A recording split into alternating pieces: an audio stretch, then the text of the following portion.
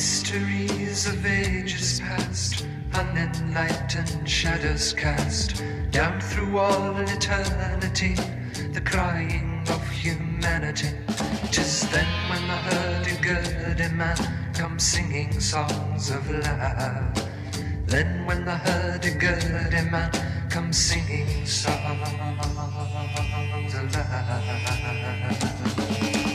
Hurdy-gurdy, hurdy-gurdy, hurdy-gurdy, sigh. Hurdy-gurdy, hurdy-gurdy, hurdy-gurdy, hurdy-gurdy, hurdy-gurdy. Hello and welcome to episode 6 of Ghost Stories for the End of the World. I hope you are good. I know it's kind of a head trip living through the decline and fall of Western civilization that's occurring at the moment. I saw a pretty good post a couple of weeks ago that said something like, we are currently in the "and this led to" phase of history. And I have to say that is hitting pretty hard as 2020 rolls on. But all that said, we are here, we are alive.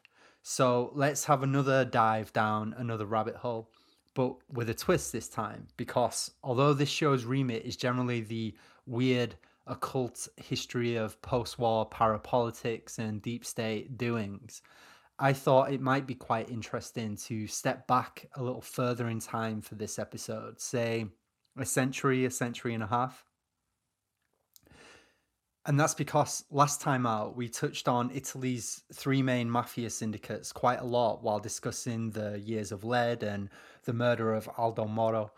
But I thought for this episode, it could be quite instructive to investigate the origins of Cosa Nostra, the 'Ndrangheta, and the Camorra, and to have a think about why Italy proved to be such a fertile environment for these syndicates to develop in. So it's fair to say that I first became interested in history and politics because I had a pretty unhealthy interest in the Sicilian mafia when I was a pothead teenager. And at first, though, like everyone, I was enthralled by the stories of people like Lucky Luciano and Al Capone, Murder Incorporated and the Prohibition era. And like everyone else in the Anglo world, my reference points were generally the pop cultural iconography surrounding the American mob, things like The Sopranos or Goodfellas or The Godfather. And that's the last time I will be mentioning any of them in this episode, by the way, so don't worry about that. But after a while, I started reading more and more about the Sicilian mafia, and I realized pretty quickly that the organized crime syndicates in Italy are very different to their offspring in the US. Nowadays, we tend to think of the mafia as something outmoded, and while the American mafia is a very diminished force stateside, and the fat, semi-literate New York mob boss talking in circles and chewing on cigars is pretty much a punchline in US pop culture, the original three Italian mafias and their various splinter groups are doing just fine. As the historian John Dickey has said time and again, organized crime in Italy isn't just a few street gangs selling drugs and extorting businesses. Life under mafia rule is a regime, and all three syndicates regularly infiltrate the economic and civic institutions around them to further their economic and political goals. And that phrase, political goals, is very important too, particularly when it comes to Cosa Nostra.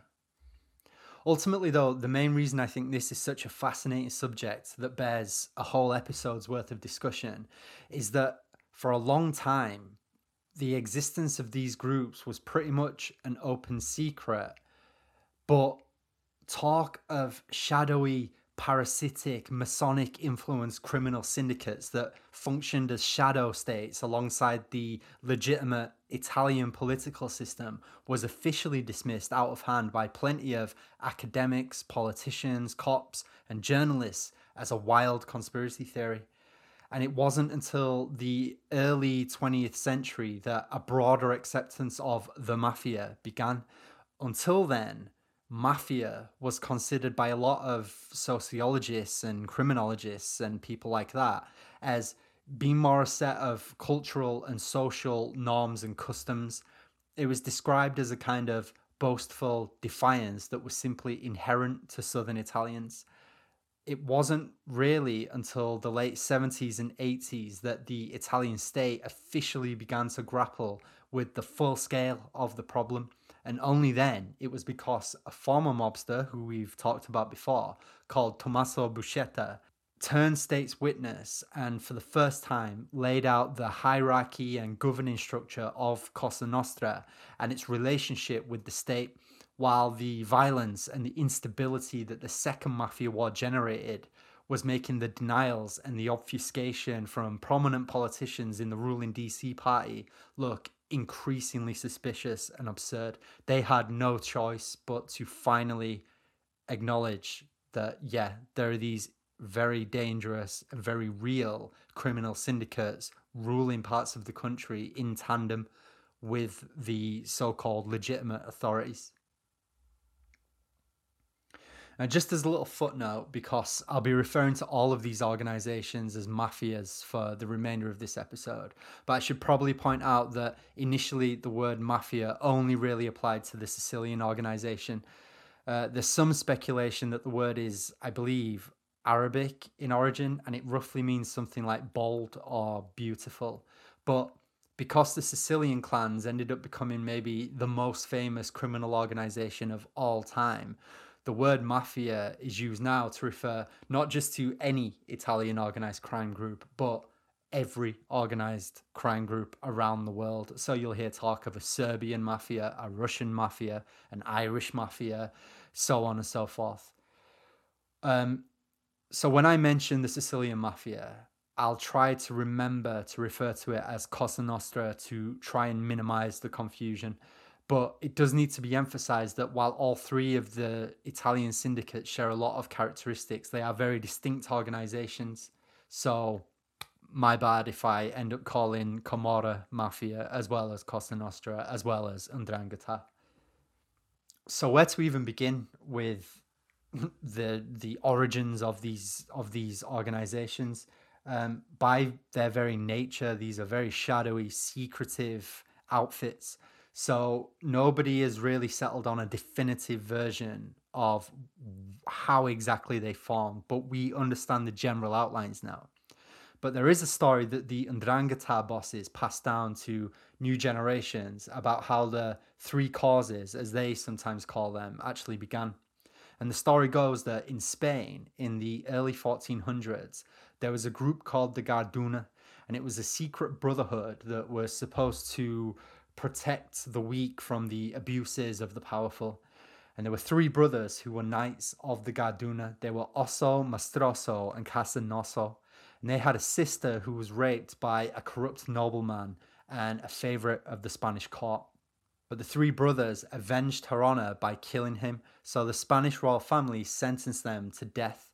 And there are two different versions of what happens next. In one, the three brothers flee Spain and wind up shipwrecked in a storm and wash up on the island of Favignana, which is just west of Sicily. They spend 30 years living in a cave, slowly assembling a new brotherhood along the lines of the Garduna.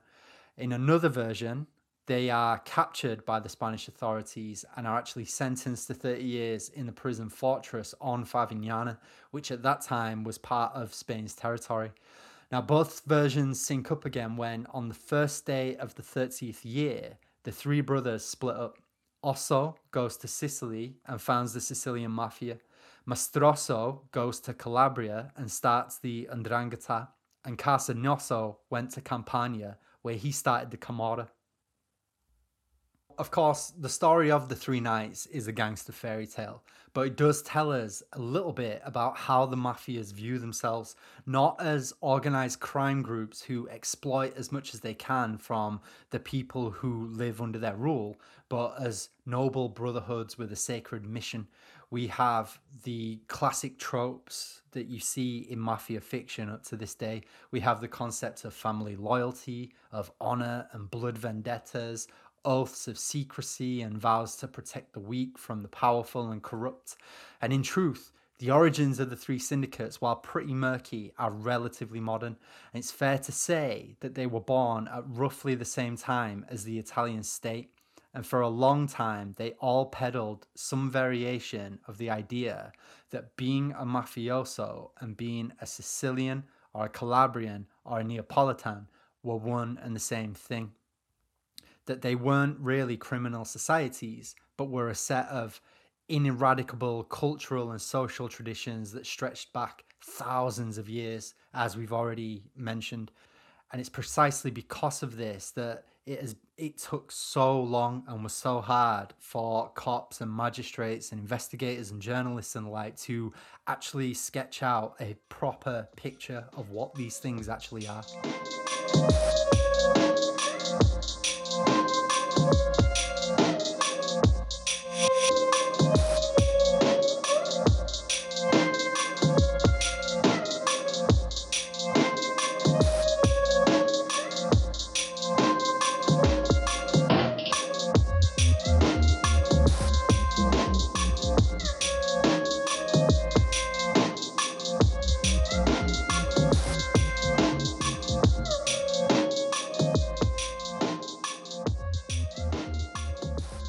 So the Camorra is the oldest of the three mafias, and the consensus now is that it began in roughly the late 18th century, maybe formed as a prison gang in the brutal Italian penal system. The word Camorra itself first appears in 1735, and it combines the word capo, or boss, with mora, which is an old Italian word for a very, very ancient gambling game. By the early 19th century, what had been separate street gangs shaking down businesses and committing robberies had begun to merge into a more formal structure with internal rules and ranks that were supposed to keep everybody in line. Now, this was happening against the backdrop of the French Revolutionary Wars. And like any good criminal syndicate, the Camorra used the chaos of Napoleon's conquests and the backlash that led to the Bourbon Restoration as an opportunity to insinuate itself deeper into Neapolitan society. So while the state was struggling to get a grip on waves of revolt and insurgencies, people realized that they could only really turn to the local Camorra boss for a favor, like a job or some food or protection from other thieves and bandits. And this isn't to endorse the myth of this Robin Hood type mafioso. I mean, none of this was benevolent, but it's just a product of the social conditions at the time. So I don't really want to get too deep into the woods with this particular period of Italian history, the Napoleonic conquests and whatnot, because honestly, I am so interested in it that I could go on all day and never get back to the topic at hand. So I will try to keep things as simple as possible. From 1817 to 1860, Naples was the capital of the Kingdom of the Two Sicilies, and this was a kind of autonomous kingdom that stretched from Sicily to roughly the southern half of the Italian peninsula. And the Camorra's influence amongst the Italian urban poor didn't go unnoticed by the idealistic Italian liberal nationalists who wanted to overthrow the kingdom and unify Italy into a republic. And before long, these well-meaning revolutionaries were soliciting the local capos' help in staging protests, strikes, robberies, riots, all that good shit, all around Naples and the wider region. And many of these Italian liberals were also members of Masonic lodges and other secret sects that were inspired by the French Revolution and were sworn to spread revolutionary Enlightenment principles. So there's a side point that I need to make here, which it's about Freemasonry in Europe. We've touched on or alluded to the Masons in the last couple of episodes a number of times, and we will be circling back to them again and again in episodes to come. And I am aware that that is a very delicate subject for anybody to be discussing, especially when you combine that with the kind of deep, weird political histories that this podcast is fixated on. There's a very good chance that you can lose a lot of people if you don't handle it right. So I need to clarify right now that when I'm talking about the Freemasons, I'm not talking about them the same way David Icke or QAnon or any of those fucking crackpots do.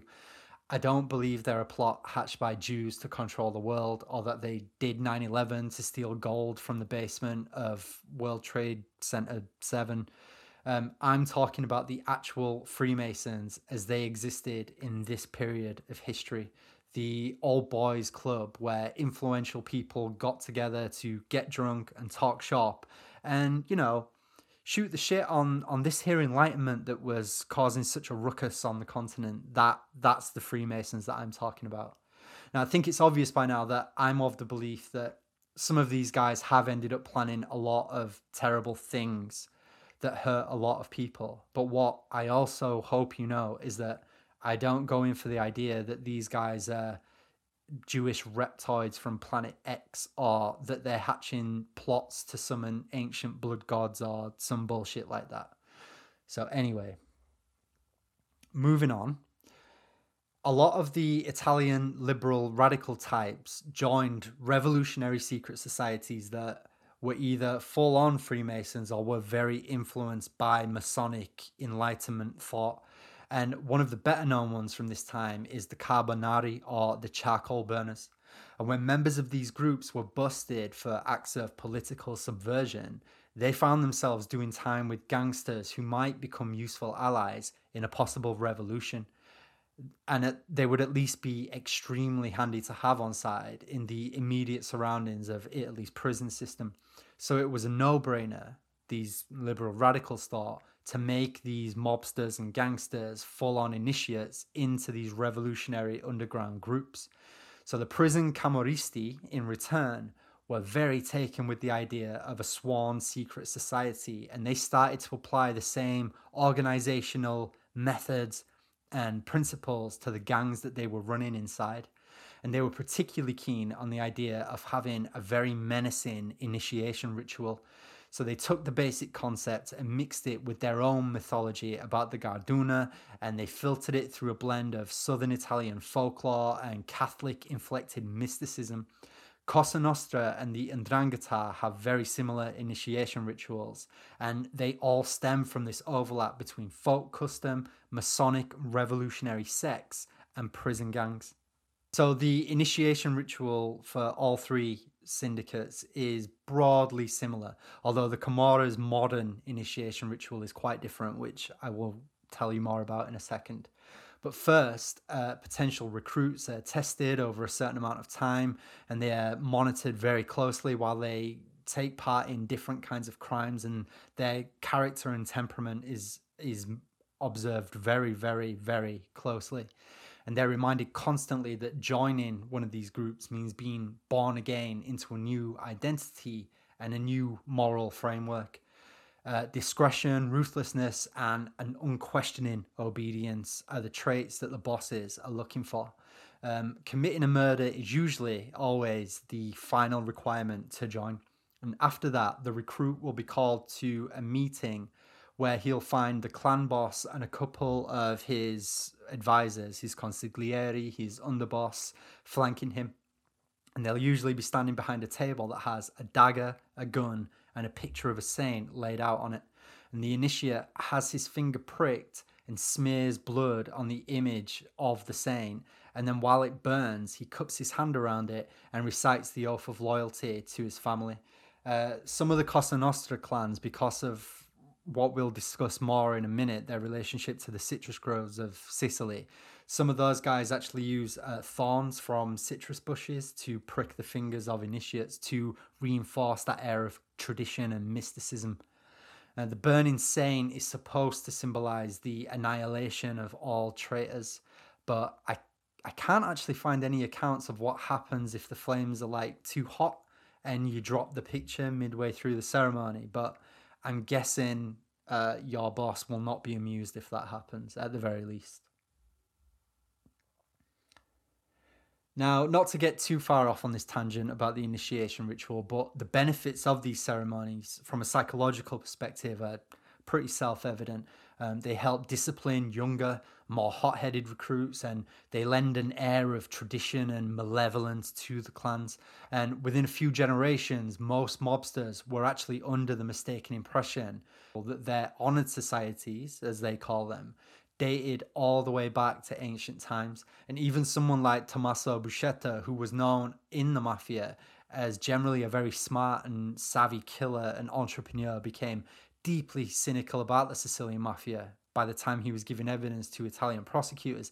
Even he still earnestly believed the folk tales that were passed down to him by his bosses.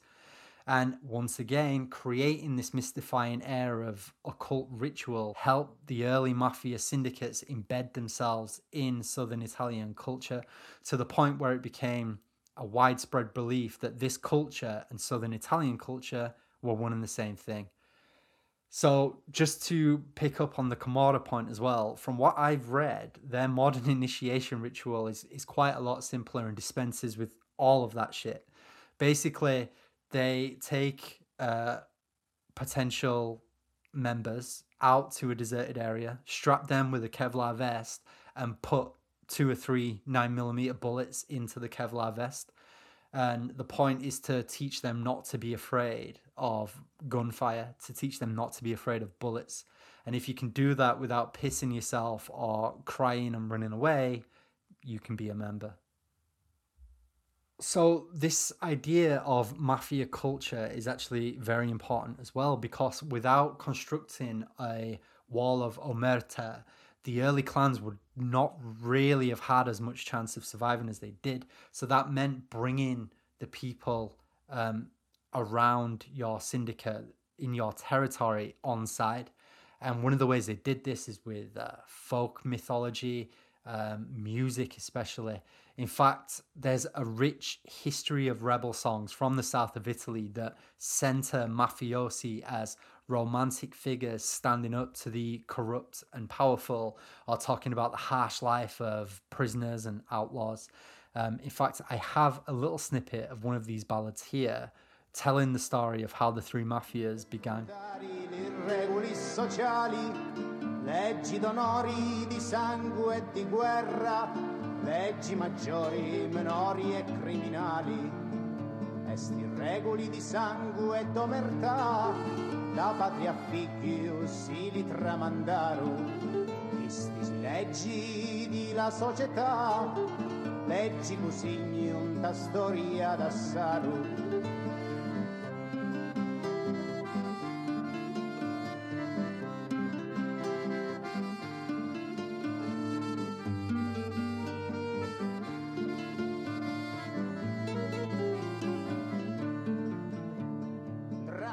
Camorra e mafia, è società organizzata. Camorra e mafia. And of course, every generation reinterprets these songs and themes for contemporary audiences.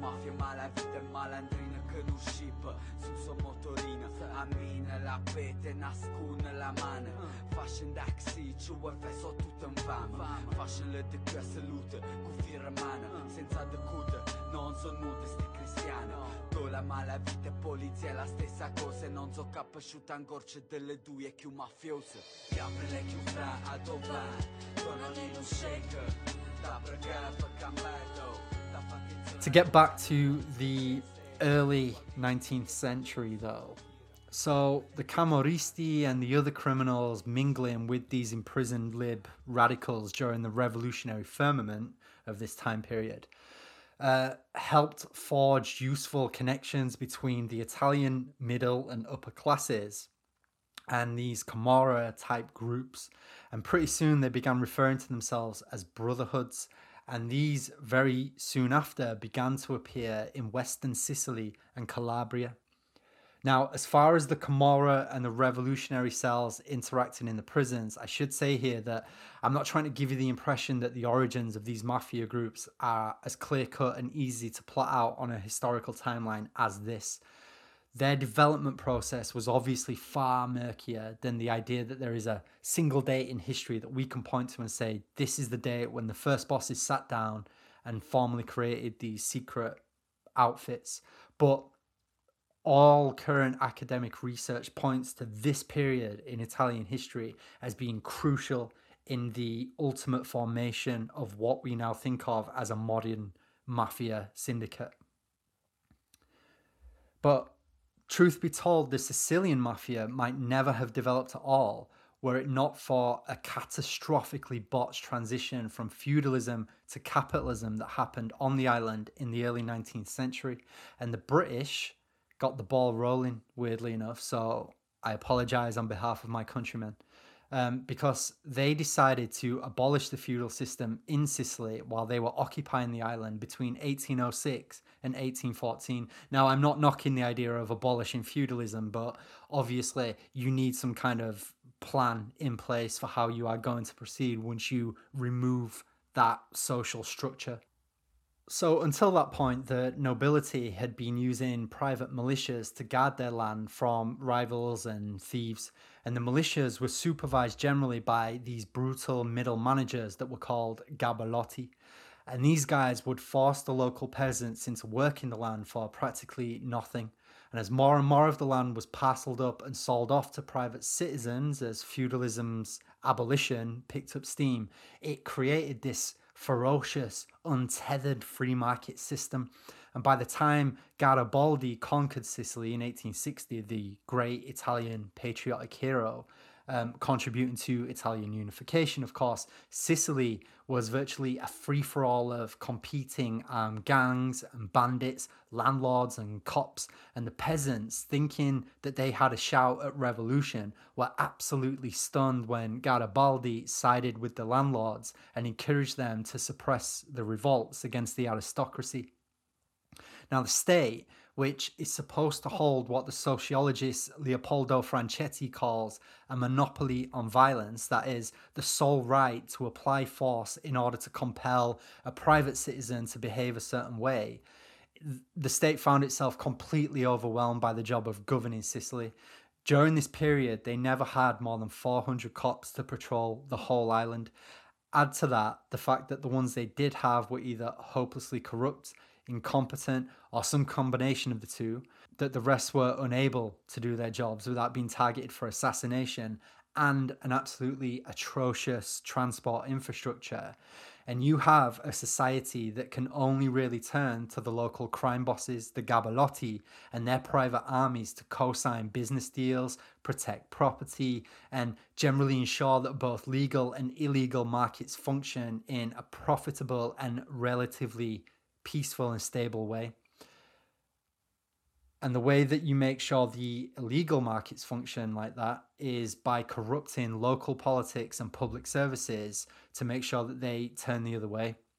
And there's more than a few modern analogues to this, but the one that I'm thinking of first and foremost is probably Russia in the 1990s, where the collapse of the USSR led to a horrific wave of economic shock therapy that gave rise to dozens of mafia-like syndicates and oligarchs who were shooting and killing their way into the new economy while the state struggled to pull itself together. Kosovo and Serbia would also be another two very, very good examples of how that looks in a modern context. The citrus groves around Palermo are where these very early proto-mafia clans refined their methods. Diego Gambetta has called the mafiosos entrepreneurs in violence, a collection of private protection cartels, and their proximity to the booming citrus fruit industry in Sicily allowed them to obtain lucrative jobs guarding lemon and orange groves for wealthy landowners. And they'd also use these positions to extort merchants, create smuggling routes for cattle rustlers and illegal butchers, and make contacts in Sicily's ruling class. And eventually, they wound up taxing every single transaction that took place on their territory, whether it was legal or illegal. And because the cops were incapable of policing the island, the mafia also became a kind of private police force. So, for example, Suppose you are an aristocrat and someone steals horses from your stable, and you know the police will not get them back. There's just no chance that anybody is talking to the cops. But the mobster who you've employed as a security guard on your estate, he will have a very good chance of getting those horses back. So you go to him and he puts out the word and he negotiates the return of the horses in exchange for a finder's fee. And gradually, the best and brightest gabalotti and bandits, cattle rustlers, assassins and thieves, together with crooked lawyers, cops and mayors and civil servants, joined up to form the dozens of clans which we today call the Sicilian Mafia. And 200 years on, their role is still essentially to extract the maximum amount of profit from a given transaction through the strategic application of violence. And they then protect themselves from the legal consequences of committing those acts of violence by cultivating networks of extremely powerful friends. And what vexed so many sociologists in the 19th century was how the Sicilian Mafia contradicted everything that they thought they knew about crime and its social causes. Because the thinking was that as society developed, crime would inevitably dwindle to nothing. And on top of that, you have to remember that a lot of social scientists at the time had very, very strange ideas about crime as a social phenomena. And it was normal for them to exhibit prisoners at universities and in scientific roadshows and point out how big ears or a broad forehead or an overbite or some shit made someone more prone to be a thief or a rapist or a drunk. And to them, Southern Italians were innately prone to criminality because they were simple peasants who lived sinful, violent lives and also had darker skin than Northern Italians. I mean, this is the mentality that we're up against in this time period. So Cosa Nostra was from the start primarily a bourgeois phenomena. It was intimately connected to the wealthy, educated upper classes and the aristocracy of Sicily. And what really sent a lot of the more bonkers criminologists to the fainting couch was the fact that you could sometimes even find judges, doctors, and lawyers living a double life as members of the mafia. And there were plenty of aristocrats who were seen strolling arm in arm with mafia capos around local piazzas. But the bigoted view in many northern Italians had of southerners infected academic analysis of the phenomena for decades, as we mentioned before. And it would take years for the first comprehensive study of the Sicilian Mafia to be written up. This was the one by Leopoldo Franchetti and Sidney Sonnino in 1877.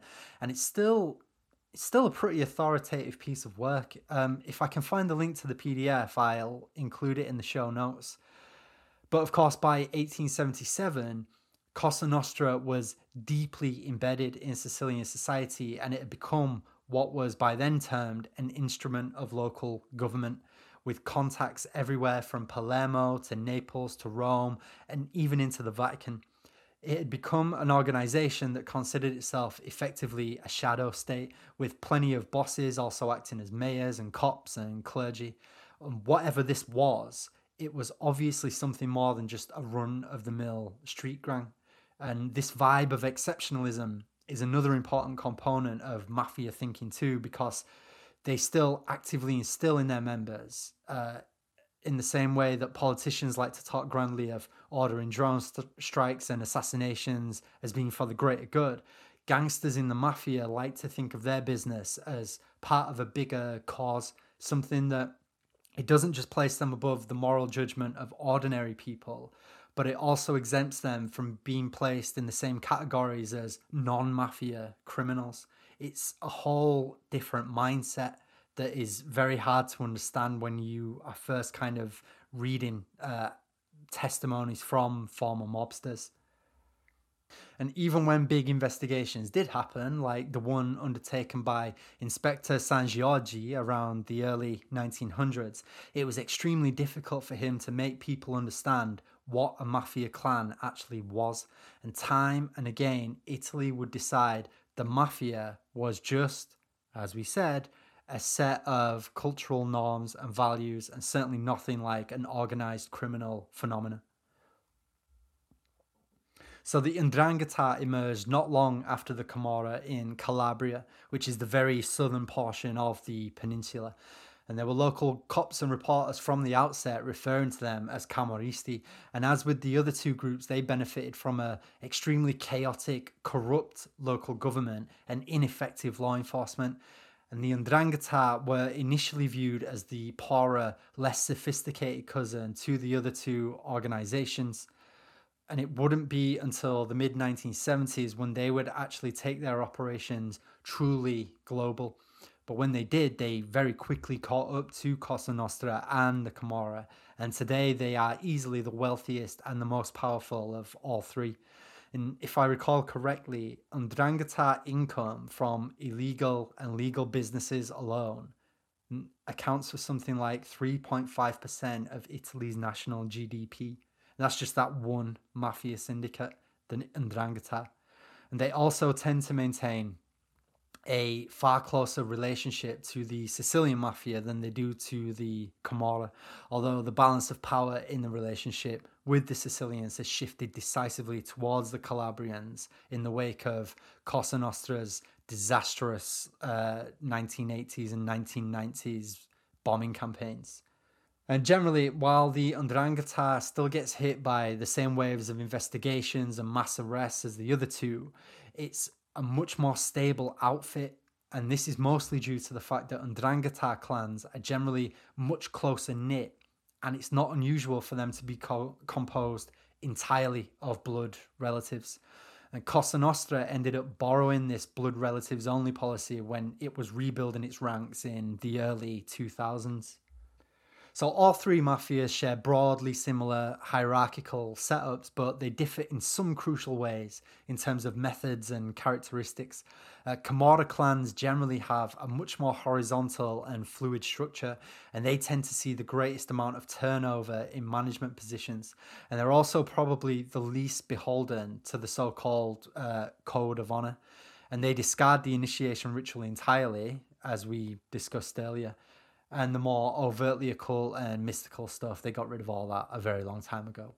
Roberto Saviano, who is an investigative journalist who wrote the book Gomorrah, which they based the TV show on, he's written about how it's not unusual to see baby capos in the Camorra. And this is kids as young as 11 or 12 who supervise the open-air drug markets in Naples, and they order around soldiers and dealers who are 2 or 3 times their age with complete confidence.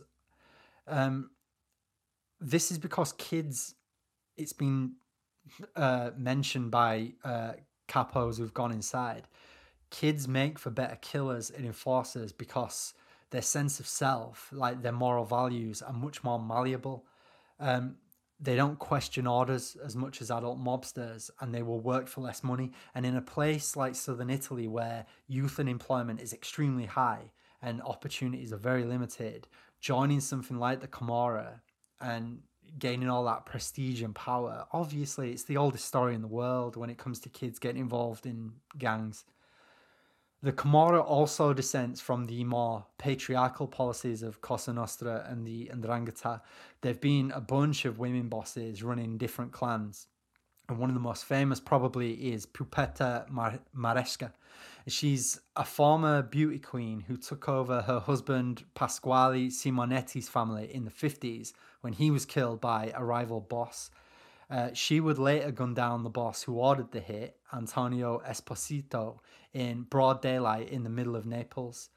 And the reason why there is that huge churn in management that we mentioned is because the Camorra is generally very decentralized, and the clans are crowd together in the underworld markets of Campania, which leads to wars breaking out extremely frequently, which draws the attention of a lot of cops. And owing to this and more effective police operations against the senior leadership, this churn has increased in the last couple of decades, and the average age of capos has gotten younger and younger as a consequence, which means today that you can find millennial and Zoomer Camorra capos running rackets and building solid followings on like Instagram and Twitter and TikTok now as well. Now, while to some degree or another, all of the mafias are politically driven entities. The Sicilians in particular always aim to operate more as a shadow state than just a criminal enterprise, to the point where it's basically, or it was, an equal objective alongside making money. And their primary concern was always gaining access to politicians and influential business leaders and co-managing Italian politics with the legitimate government. And the Camorra bosses were often heard on wiretaps mocking the Sicilians for wanting to be politicians, as they said. And when Cosa Nostra turned to terror bombing in the late 80s and 90s, some bosses from both the Camorra and the 'Ndrangheta tried to step in and actually put an end to it, in case it led to a harsher crackdown against all three of them and had a negative impact on business, which did end up happening anyway after the assassination of Judges Falcone and Borsellino in 1993. Although Cosa Nostra's wealth and influence has diminished in the wake of the police investigations and a wave of former gangsters turning state's evidence, they still operate on a pretty large scale, although submersion has been their watchword since the instability of the 80s and 90s. And they maintain a very tight grip on the rackets in their homeland. A recent EU study, I think it came out around 2012, 13, so maybe not that recent, but it concluded that between 70 to 80% of businesses in Western Sicily still pay some form of protection money to the mafia, despite business owners and anti-mafia activists staging strikes and protests against the PISU, which means beak, as in wet my beak. In fact, I remember when I was in Venice the other year, I went past this pizzeria, and I know Venice is way to the north of Sicily, but I went past this pizzeria that had a banner hung up outside, and it said, "No mafia, no PISU, Venice is sacred." And it seems to have become a growing phenomena. There's this wave of kind of protection money strikes against mafia syndicates, which, you know, more power to them. Seems pretty cool. And again, like the Camorra, because Sicilian mafia clans tend to be quite small, they're more numerous, which means the chances of war between rival families is higher.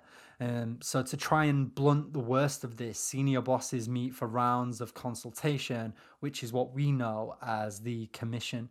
And here is where the leadership talks business, approves different murders, and discusses broader strategy going forward. The makeup of the Sicilian clans tends to be older because for a while, a lot of mobsters forbid their sons from joining the organization, particularly after the bloodletting of the 1980s. And I'm sorry to keep going back to that. And trust me, the episode on that is coming. I do apologize for bringing that up time and again.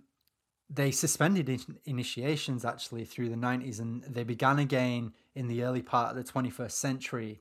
And there's apparently been a kind of internal PR effort by the new ruling commission to encourage the guys who turn state's evidence to withdraw their testimony and return to the organization. And they do this by promising to forgive the betrayal and to also offer more than whatever the state is offering to pay them. And this is becoming quite a serious bone of contention at the moment in Italy, because obviously they're experiencing economic problems and a possible looming recession because of what COVID has done. And that means that there is going to be less money for witness relocation, witness protection, less money to keep these guys on side, to keep new guys coming forward, which does potentially offer a new avenue to rebuild for Cosa Nostra. And it does seem to be working as well, because the number of defectors today is way down on the numbers of people who were coming forward in the late 80s and throughout the 1990s. The 'Ndrangheta tends to hew the closest to the traditional rituals and mysticism of the early clans, and they're easily the most enamored of mafia folklore, as we discussed with the story of the Three Knights. But it's filtered obviously through a very specifically Calabrian set of customs and traditions. And the Calabrian-based bosses still meet every year in the Aspromonte Mountains at the sanctuary of Our Lady of Polsi, which is a Christian refuge that dates all the way back to 1144. And there again is that, reinforcing the sense that these are ancient, ineradicable societies, secret societies. And they're also probably the strictest of all in terms of their own secrecy and maintaining this code of silence, this omerta. And in fact, to add another layer of protection against investigators, the Ndrangheta bosses created a second secret society within the organization in the 1970s, which they call La Santa. Ndrangheta gangsters outside of La Santa aren't even permitted to know who's a member, and the sect is extremely selective, and this has helped insulate them and blunt the worst of the effects of Italian and Interpol investigations. Now, to bring it back to Masons, because why not? Throughout their histories, to different degrees, all three of these mafias have continued to send members into Italian Masonic lodges and other secret societies. And in fact, Italy has had so much trouble with secret societies that have designs on how the state should function and how it should be run, launching terrorist insurgencies, just becoming flat out organized crime cartels. They've had so much trouble with it that they've actually had to introduce an article into the constitution forbidding membership in things like the P2 Masonic Lodge, which we are going to discuss that, forbidding membership of the mafia, of Ndrangheta, of the Camorra, because they've had so much trouble with it. But these Masonic lodges do still exist on the down low, and mobsters, wherever possible, do still join them. And this cross-pollination helps these gangsters build links to the upper world and have a say in state governance, even up to today. And strictly speaking, none of them have a political ideology as such, none of them. They've worked with right-wingers, corrupt socialists, trade unionists, bosses, and more for centuries. Flexible is probably the better way to think about what their politics as such actually are. So, for instance, with Cosa Nostra, when liberal radicals wanted to tear down the Bourbon regime in the 1840s, Cosa Nostra and the Camorra offered guns and manpower. When guys like Bernardino Vero seemed likely to spark a socialist revolution on the island of Sicily in the early 1900s, the Corleone Mafia clan initiated him into the family and turned on him probably only after calculating that the Italian state would turn out to be stronger than Bernardino Vero's left-wing syndicalist movement. And despite Mussolini's clampdown against the organizations in the 20s, which my take is that a lot of that was PR.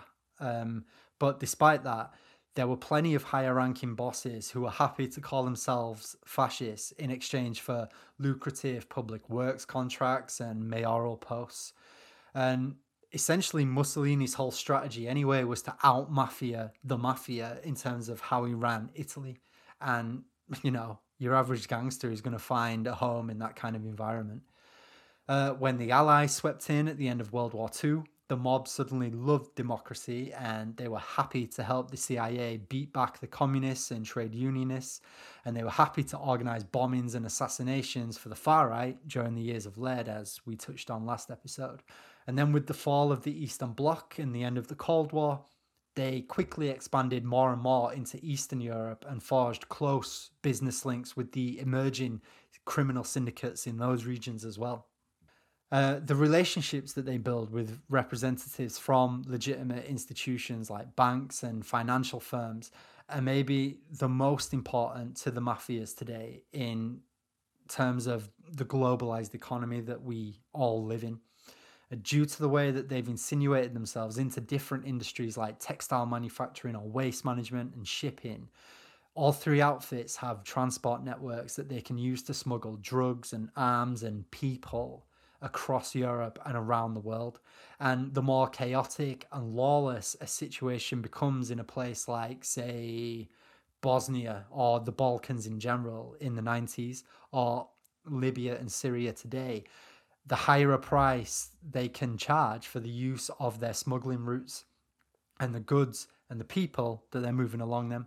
And this is a side effect, obviously, of the West's imperial adventures, because with every kind of war we start or inflame, and every bombing that we carry out that increases the number of people who are trying to escape particular war zones, they can often become the prey of organized crime.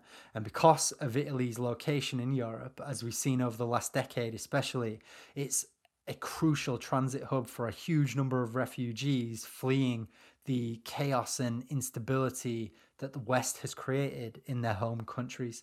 It's incredible, really, to step back and think about how all of that is actually bound up, how it all is part of the same system, the same cycle.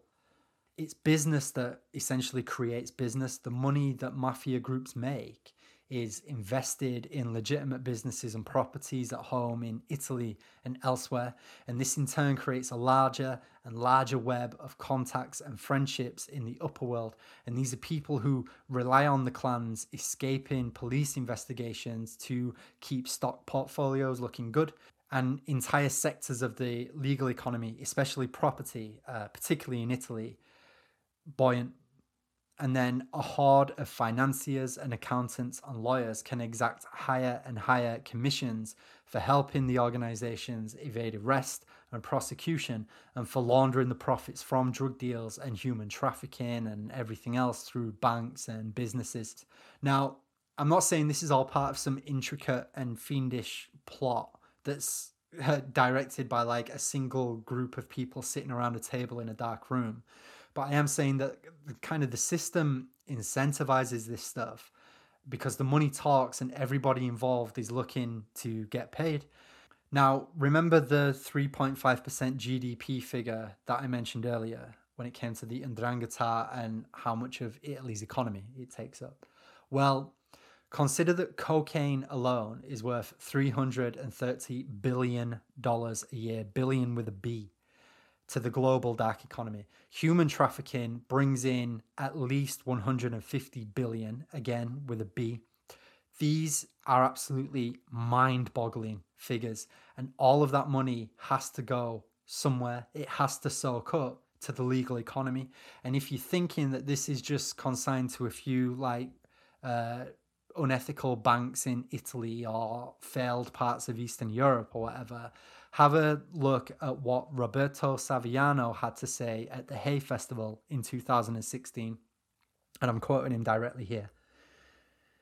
If I asked what is the most corrupt place on earth, you might say it's Afghanistan, or maybe Greece, or Nigeria, or the south of Italy. I would say it is the UK. What is corrupt is the financial capital. 90% of the owners of capital in London have their headquarters offshore. Jersey and the Caymans are the access gates to criminal capital in Europe. The UK is the country that allows it. That is why it is important, why it is so crucial for me to talk to you, because I want to say this is about you, this is about your life, and this is about your government. And what he's effectively saying is that London now is just a gigantic washing machine for the profits of organized crime. And while the Italian syndicates are by no means solely responsible for this, a lot of that money, especially if it's coming from mainland Europe or the Middle East or the former Eastern Bloc countries, a lot of that money has passed through the hands of the three Italian mafias before it reaches the city of London. And when you then consider the openly corrupt relationship between the city and the British government and property developers and such like, you see how it's in everybody's interest for the underlying economic situation and these business relationships to remain fundamentally intact, even if a few people get sacrificed in headline grabbing arrests every now and again. And the sheer number of middlemen and intermediaries involved in this weird hybrid dark and light economy means that it's very hard to build a coherent picture of these parasitic, interdependent relationships between the underworld and the upper world.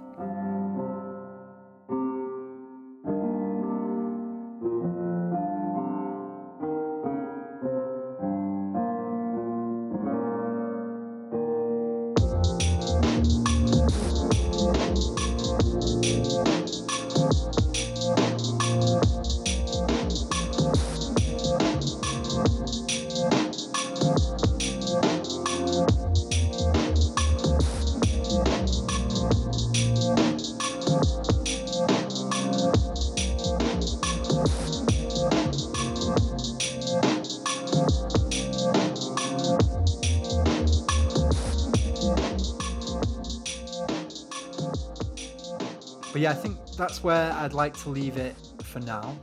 Next episode, of course, we are finally going to be talking about Calvi, God's Banker, and the P2 Masonic Lodge. Our friends in the Mafia are going to turn up once again. And then after that, we are doing a full-on exploration of the Matanza, the Great Mafia War of the 1980s, and the ramifications that had for the Italian state. After that, I'm not really sure where I'm going to take the podcast next. I don't want to do any of the more well-trodden stories that you might have heard elsewhere. I will dig something up. I always do. But until then, that's pretty much it. Oh, shit. Also, before I forget, we now have a shiny new email address for the podcast. Let me bring it up. It is ghoststoriesend@gmail.com. Ghost Stories End is all one word, all lowercase. I'm not sure that makes a difference, but never mind. ghoststoriesend@gmail.com. So if you have any suggestions, any requests for a particular topic that you want to hear discussed, any questions for me that you might have, whatever, feel free to email that and I will try my hardest to get back to you in a timely manner. But as for now, that's pretty much it, guys. Until next time. So, as always, thanks for listening and don't get captured. Cheers, guys.